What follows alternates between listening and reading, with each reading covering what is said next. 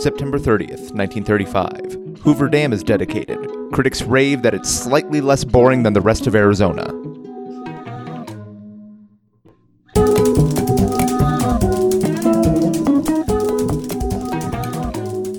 Welcome to The Revisionists. I'm Brian Flynn. I'm Zach Powers. And we are super excited to have our guest tonight, the absentee father of Denver comedy, maybe. Brad Galli is here. Hello. Thanks for having me, guys. Thank you for being here. Of course. Zach, how are you? Same old. It's getting into that old fall autumnal spirit, Yep, that it sure is with the whole rotation. The pumpkins are ripe and orange, and Halloween around the corner. Smelling which those means fireplaces. our annual spooktacular is not this episode, but the next one, Yeah. which I'm very much So looking why are forward we to. even talking about it this episode? Well, people need to prepare for all the frights and the fears That's they're true. going to be experiencing. Make sure you buy all the rubber bats you can while you listen, Yes. just to add to the atmosphere. Adult diapers for all of the Shitting you will forced do. incontinence that will come upon you as a result of fear. Well, yeah. Well, we'll also ship the podcast with a shitload of Alestra. That was the thing that made you shit a bunch, right? In the chips. Alestra?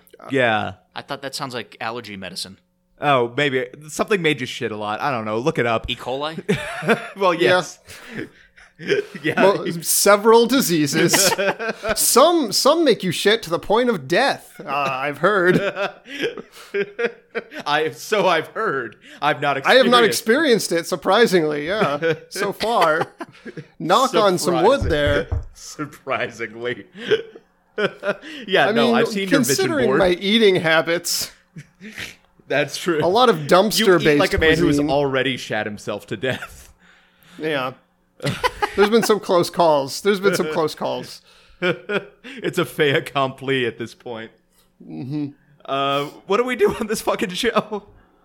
On this fucking show, we talk about a person or event from history. One of the three of us will give a real account of that person and or event. Another will give a batshit bananas crazy version of that person or event.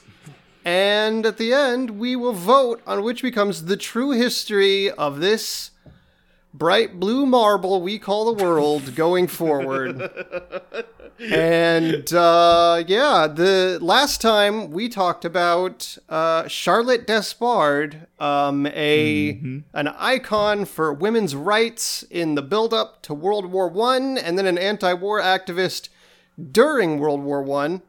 And in the end, the true history of this inspiring woman won against the story where she was a gender-swapped, inglorious bastard who killed Hitler, mostly because that's going to make our World War II segment super confusing either confusing or very uneventful.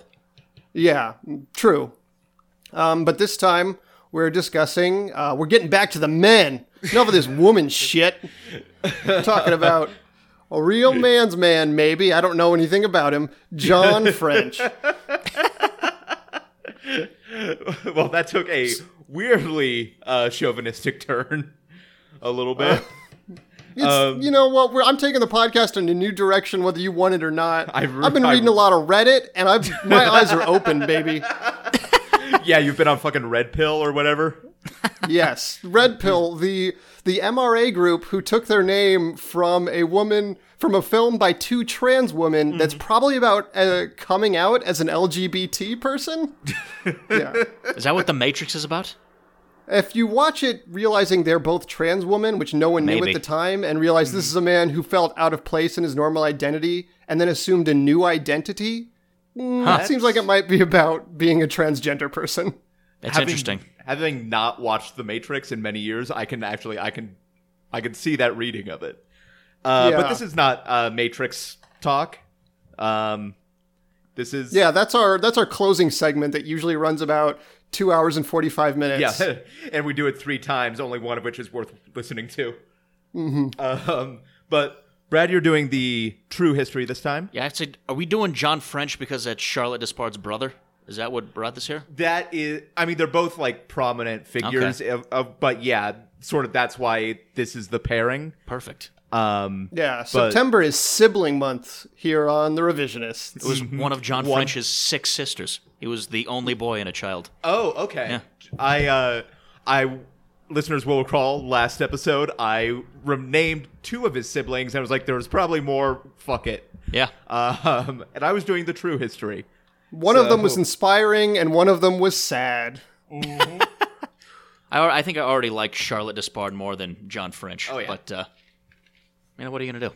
But if you're all ready, Brad, take it away. I am. First, I'd like to wish a happy birthday to Mr. French. Born on September 28th, 1852. He would have been 165 years old today, but he died of bladder cancer in 1925 at the age of 73. And, I mean, was also born 165 years ago. He was born quite a long time ago. So probably, but even without the bladder cancer, would not have made it. he maybe could have made it into the 40s, but, I mean, in old-timey Bible ages, that's not that long of a life.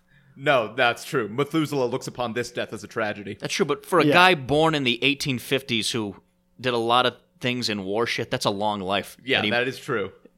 did a lot of dipping and ducking. And But someone who And that's why fucked a whole bunch context like he matters. yes, that's true. Probably what maybe got that bladder cancer. Who knows? did. Yeah, that's Probably wasn't going too it's much not to an his. STD. That's not. I mean, John that's French kind of... That's not too far off from a disease that makes you shit to death. No. I mean, it's a little different, but there's similarities. I mean, when he was in the South African War, I'm sure he wasn't thinking about getting tested Yeah. every several months like you should. But God damn it. we'll start with the true history. He commanded, I think what he's most known for is he commanded the British Army on the Western Front in World War I between August of 1914 and December of 1915. And he ended because he basically resigned under pressure at that point. The battles fought under him at, I'm having a hard time pronouncing the city in Belgium. It's Ypres. I think it's Ypres, I believe. Ypres. Yep. Yeah, something like that. Yeah, it's Ypres. It sounds... But fair So enough. it's pronounced like ye pray. Like, it sounds like an internet meme almost waiting to happen if World War I had happened in the internet age. Oh, God, that Like would have if- been terrible. Yeah, yeah, I suppose so. That's the only thing that would have made World War I worse.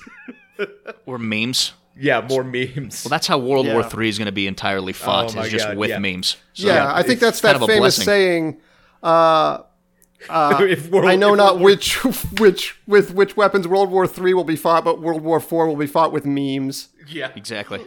Yeah, World War IV will be fought with Grumpy Cat and fucking Pepe the Frog. Just your two different types of ants throwing up different memes at each other. Everyone's got an overly conservative ant and then a liberal ant that just... Oh, I thought you meant like ANT. Like, No, aunt, Like yeah. the only things that would survive. Surely the minions will be the front lines. They'll just be meat for the grinder in Yeah, that man. particular war. I mean, until the minions get class consciousness, yeah, I think that'll be the way it pans out. Yeah, Oh my god, I so hope Despicable Me 4 is about the minions discovering Marxism.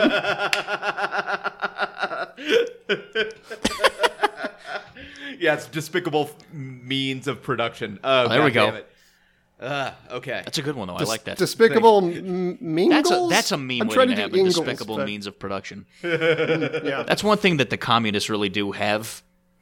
I mean, I don't know. They have really good memes because I'm friends with a few communists on Facebook, and they really do a good job Yeah, of teaching everyone about is. communism through memes. I'm like, oh, Yeah, it's not insufferable in the least. It's really Exactly. the way it was meant to be taught. The Communist Manifesto was a good first attempt, but I think Yeah. we've really refined.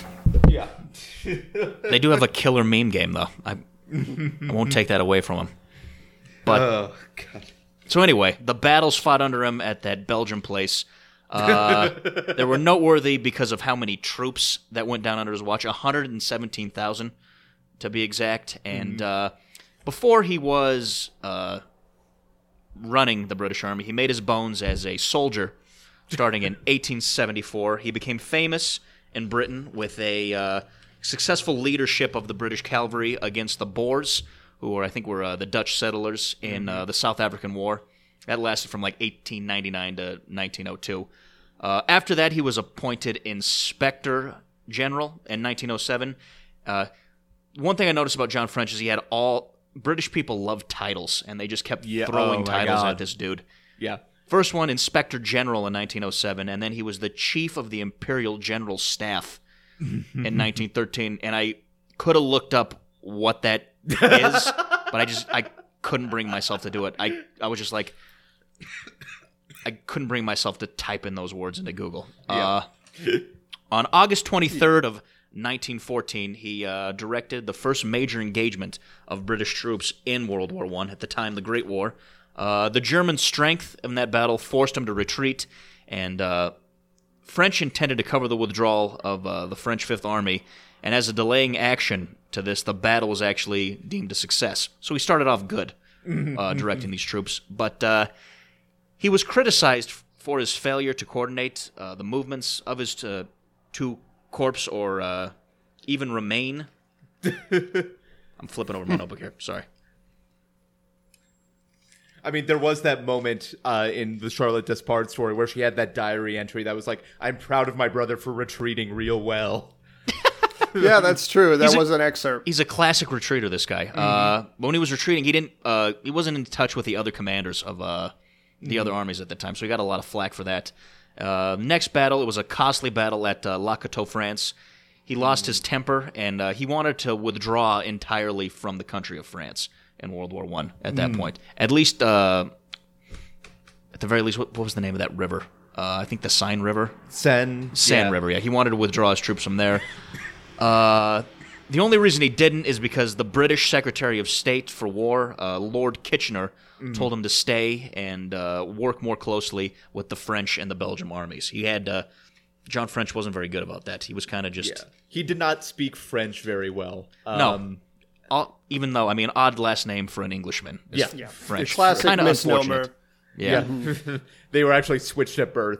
Or like they peed in the same magic fountain sort of thing. Yeah. Yeah, John English was often seen running around with a beret and a baguette sticking out of his sack. Jean Ingles. Yeah, exactly. He was the commander of the French army. Then they pulled a fucking Parent Trap. Yeah. This is long lost brother. Then on October 19th of 1914, French ordered his force increased by that time to 3 corps to start 2 branched offensive eastward, that weird city in Belgium that I can't pronounce. And then the British collided with the German armies that began with an offensive of their own the next day. The bitter resistance of French's army helped prevent... So the French army is kicking ass this whole time. Not French's army. But the French army. But the French army. This is a little Abbott and Costello. And not the I'm French doing. mustard army, which was a private army at the time. I want to clarify, when you say the one you can't pronounce, are you referring to Lakitu, which I'm just going to pronounce like the Mario villain? Or are you referring to Ypres, which I'm just going to remember by the joke I came up with too late, Ye Pray Love. I was going to say that same damn it. God damn it. It's 2 killer puns so far. Ye Pray Love and Despicable Means of Production. On fire. You guys are pun. I'll try to have one by the end of this. A good pun. We can retire. But the bitter resistance of French's army helped prevent the German forces, but French's troops were nowhere to be found as they made no advancement after that. So they just weren't there. 3 more battles after that in Neuve Chapelle, in Ypres, and then Loos all produced the same results from French's army.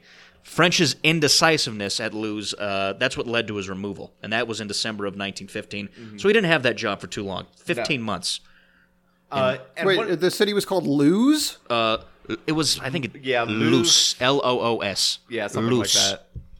Okay. These are right, fair way enough. harder than a lot of the Russian words, which are at least like somewhat phonetically like plausible. Like these are Belgium. What you doing? I just feel like there's a way you could turn having a battle at a city called Luz into a kind of who's on first conversation about the outcome of said battle, but I haven't like figured tens it of out thousands quite of yet. People die. That's already what's going on, like with John French being in charge of England. Jesus Christ. Who's there? France, and then French's armies. Get Who? your shit French's together, army. World War I. The English, exactly. Yeah. But he was removed after that. And then after that, French was made... This is another title that he gets. He was made a Viscount in 1916. Viscount. A Viscount? Yeah, something I like cannot that. pronounce shit today. I like that this is just... This podcast is now just Brian correcting people's pronunciations. Is that Oh how my that God, word is? It's another word I've never seen, though. So. Part of Born to Play, baby. I have run into Viscount before. I think, it's just one of those jobs that everybody in a romantic comedy always has, but you don't really know what it is. Doesn't really exist in real everyone in a life. romantic comedy is a Viscount of something. No, I feel like I picked that up from, like, Phantom Menace. I feel like one of the members of the trade delegation was... Yeah, that sounds like some bullshit George Lucas would come up with. Was it spelled Viscount? Yeah. Okay. Interesting. Brian's been on Wikipedia a lot recently. Yeah, I've been... Look. Well, he was made a Viscount in 1916. I don't know what that does either. Just another title they gave John French. And then he became an Earl in 1922. Lucky boy.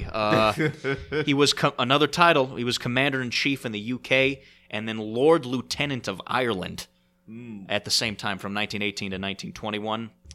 That was before he became an Earl. And we'll backtrack a little bit here. In 1919, he published a book called 1914. God damn it, guys. Which I don't think enough time had passed. Yeah. You can't like no one wants to read about 5 years before. Yeah, that's true. Yeah, I mean, we get like... And it would not work so well if Orwell had published a book called 1949, and it was... Yes, 1953. Yeah. Oh, man, you did not disappoint. And that book was just his own account of the war, basically what he thought happened. Also, one of the things about John French makes him notable in the war is, along with a lot of the other British officers, he was a cavalry man through and through. And so he was very dedicated to keeping the cavalry as it existed in the 1800s in the wars of the 1900s. And that led to a lot of unnecessary deaths. Because machine guns were invented and barbed wire was invented and cavalry was basically useless. But it was the thing that rich country people did. And so they were like, we have to keep doing this. Because World War I is insane. That it was. Yeah, that was all the war stuff. As far as personal life, he was married a couple times with his first wife, Isabella Soundy. They got divorced. The divorce could have ruined his career if widely known. I guess it was frowned upon to be divorced back then. And there was he had an affair. He had many affairs. A notable one when he was stationed in India with the wife of a fellow officer. Oh, wow. Piece of garbage. Yeah, which was kind of a no-no. But Brad, thank you. Thank you. Hello, everyone. I'm Giles. I'm Emily. And I'm Michelle. And we're the Beyond the Trope podcast. Every week, we delve into topics like pop culture, fiction writing, and other nerdy things. We feature laid-back conversations, bad puns, and in-depth interviews with authors, comic creators, and more. Find our show at beyondthetrope.com. So, John French, a lot of what he did in the war still stands, but just sort of have a different take on the man. John French was a strange child, aloof, sweaty, liked arson. He did get along with his sister Charlotte, despite his aloofness. But as a child, he developed an obsessive streak, which did carry through to his adulthood. There, at one point... I just have to say real quick, I'm, again, kind of glad we didn't go for the alternate last time, because it would be harder to tell the story if Charlotte was born in, 40 years after him. Although that alternate was really fun. It was. It was only for logistical reasons. True. So his obsessive streak carried through to his adulthood. At one point, he wrote in a letter to a fellow officer who was depressed. I don't know why I said it like I didn't know what that means. Clearly I do. Yeah. You have the DSM-5 out in front of you, and you're like, what's the word? Depressed? Adapil? It would be a great switch if fellow officer, quote, I have constantly told my great pals and friends that I would like to end my life being shot while serving under you. Which was also his Tinder bio. His first obsession as a child was rugby, aka football, aka field punching. But in whatever British high school is called, he didn't Hogwarts or whatever. He didn't make the team because his classmates found him too horny. So he would sit. I'm sorry, did you say corny or horny? Horny. Okay. So he sat. Important distinction. Yeah, just to clarify. Most people cannot be both unless they are Austin Powers, International Man of Mystery. Yeah. So he would watch the field punching, and one day he was approached by his classmate, Alan Strang. And Strang invited French to join Horse Club, which at the time was just Strang and like 6 horses. And French quickly refocused his Not obsession. to be confused with the popular item at the time, an actual horse club. Yeah, which was used as a miracle cure for shitty horses. They didn't have Netflix yet, so they had to pass the time somehow. Yeah, and horse clubs were all the rage, of course. God damn it. French quickly refocused his rugby obsession on horses.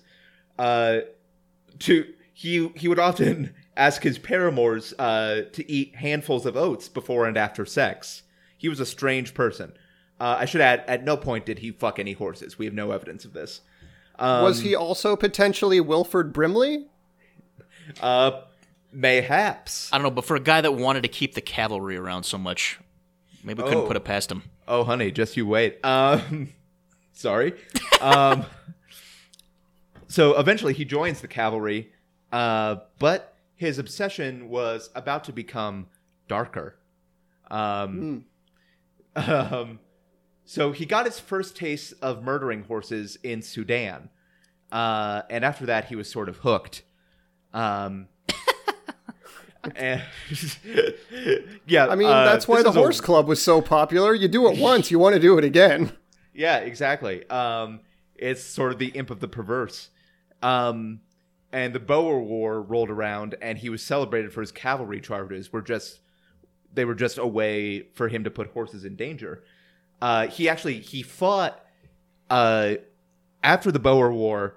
The army was getting together and be like, we should change the weapons cavalry has because they carried like swords and lances, which even into like the 1910s. And they wanted to get rid of the lance, and he fought to keep the lance as a cavalry weapon, which he told people it reminded him of his penis, which was not true. He found his penis short and confounding.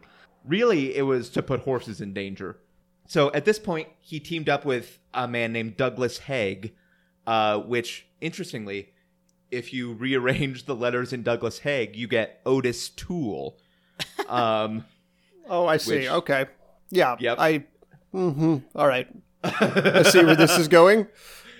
And he... Spooktober is next month, Brian. It's the Spooktacular. Thank you. I get a vote too. Sorry. That's true. I was just going off of precedent. He did often make the statement that the next war would begin with a grand cavalry charge. And so World War I begins, and he's put in charge, and suddenly statisticians back home are seeing horse death rates spike. And it was at this point that a letter arrives addressed to the Horse London Times, which was the oldest continuously operating newspaper by horses and for horses in the Greater London metropolitan area. And it was addressed to their star reporter, Flapjack, and it had a letter containing an elaborate code. I will say, as far as horse names go, Flapjack is extremely mild. I don't know if you've watched the Kentucky Derby, but that shit gets crazy. Yeah, I didn't have time to get into like really fucking lavish horse names. So there was the letter had an elaborate code, which, when broken, said, "This is Horse Zodiac speaking. I like killing horses because it is so much fun. It is exactly like killing wild game in the forest," and so on. It went on for pages. And Horse London Times cartoonist Buttercup becomes obsessed with the case. And meanwhile, French is fired because he's bad at war. But he continues sending letters. And Buttercup, through his obsession on the case, focuses on French, mostly through circumstantial evidence. Like, he wore a polo shirt. He was in the area of Europe around the time of the war, and he had a mustache. So, you know, and that does seem very circumstantial. Yeah. Over the course of World War I, 8 million horses died. Only the first million or so were John French. The rest were copycats. And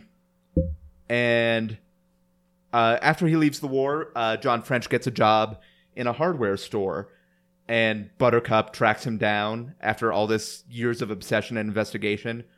Buttercup tracks him down and walks into the hardware store, and John French is just like, "Oh, can I help you?" And Buttercup just says no, and they stare at each other for a long time. And that was later adapted into a movie. And that's the story of John French, Horse Zodiac Killer. Wow. I have not seen the film Zodiac, but I assume that's the ending. Wait, you fucking... Oh, fuck. I had just really assumed you had seen Zodiac. Shit. God damn it. How have you not seen that? Well, it's on my to-watch list. It is but now I guess I can take it off. No, it involves surprisingly few horses. Fuck. I'm surprised you had not seen that. Shit. Well, that ruins everything. Listeners, before we get to judgment, I just want to say, if you ever want to leave us a comment or ask us a question, you can do that at revisionistpodcast.com or any of our social media sites, Facebook, Instagram, Twitter. And please, please, please leave a written review of the podcast on iTunes if you can, which is hella helpful.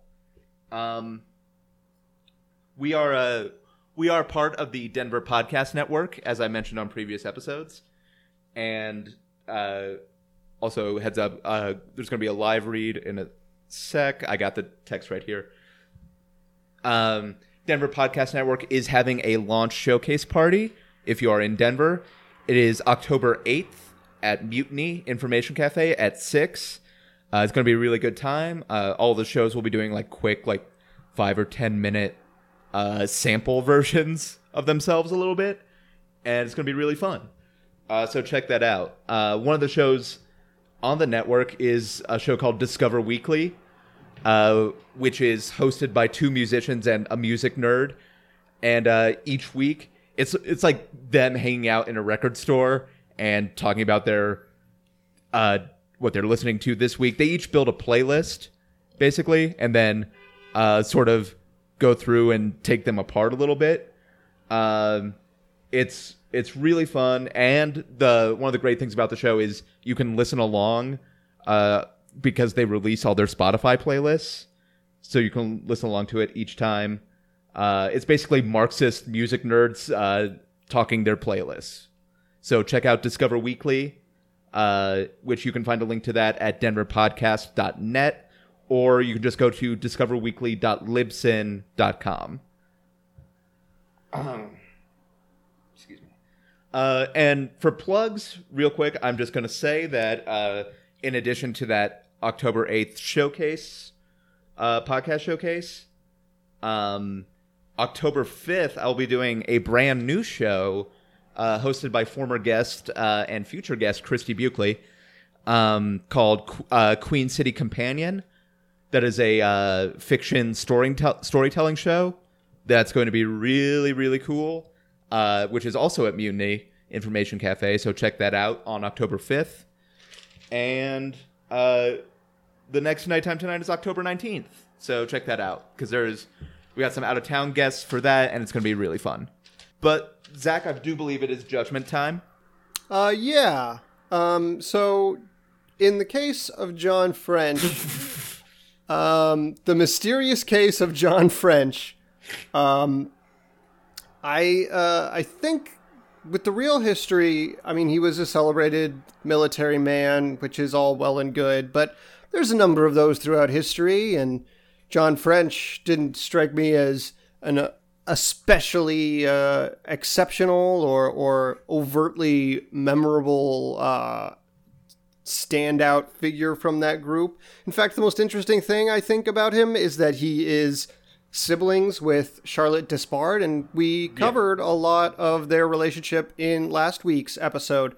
But since we went with her real history and that relationship is not in jeopardy by accepting the alternate history, and because I truly can't decide if I'm impressed or disappointed in the fact that Brian made an elaborate World War I story that heavily featured horses and never referenced the film War Horse. Oh, fuck, I forgot about that. God damn it, I had a thing. Oh, you had a... Okay. Well, Brian fucked up his alternate history. But since I don't give a fuck about the real John French, and I want Charlotte to have a more colorful side and a more contentious relationship with her brother, I'm still going to choose this weird hodgepodge serial killer couldn't land on an individual one. Yeah, I did start with Henry Lee Lucas, didn't I? Yeah, and you definitely went straight into the Zodiac after one reference to Otis Toole. Well, the Zodiac didn't have a fucking partner, so I was like, well, fuck, I want to do this thing. But I think I will go with the alternate just to, you know what, mostly to spice up Charlotte's story more than anything else. All right. Well, Zach, thank you. Yeah. Brad, thank you. Thank you for having me, guys. Yeah, thank you for being here. Of course. For everyone here at The Revisionists, I'm Brian Flynn. I am Zach Powers. Have a good time.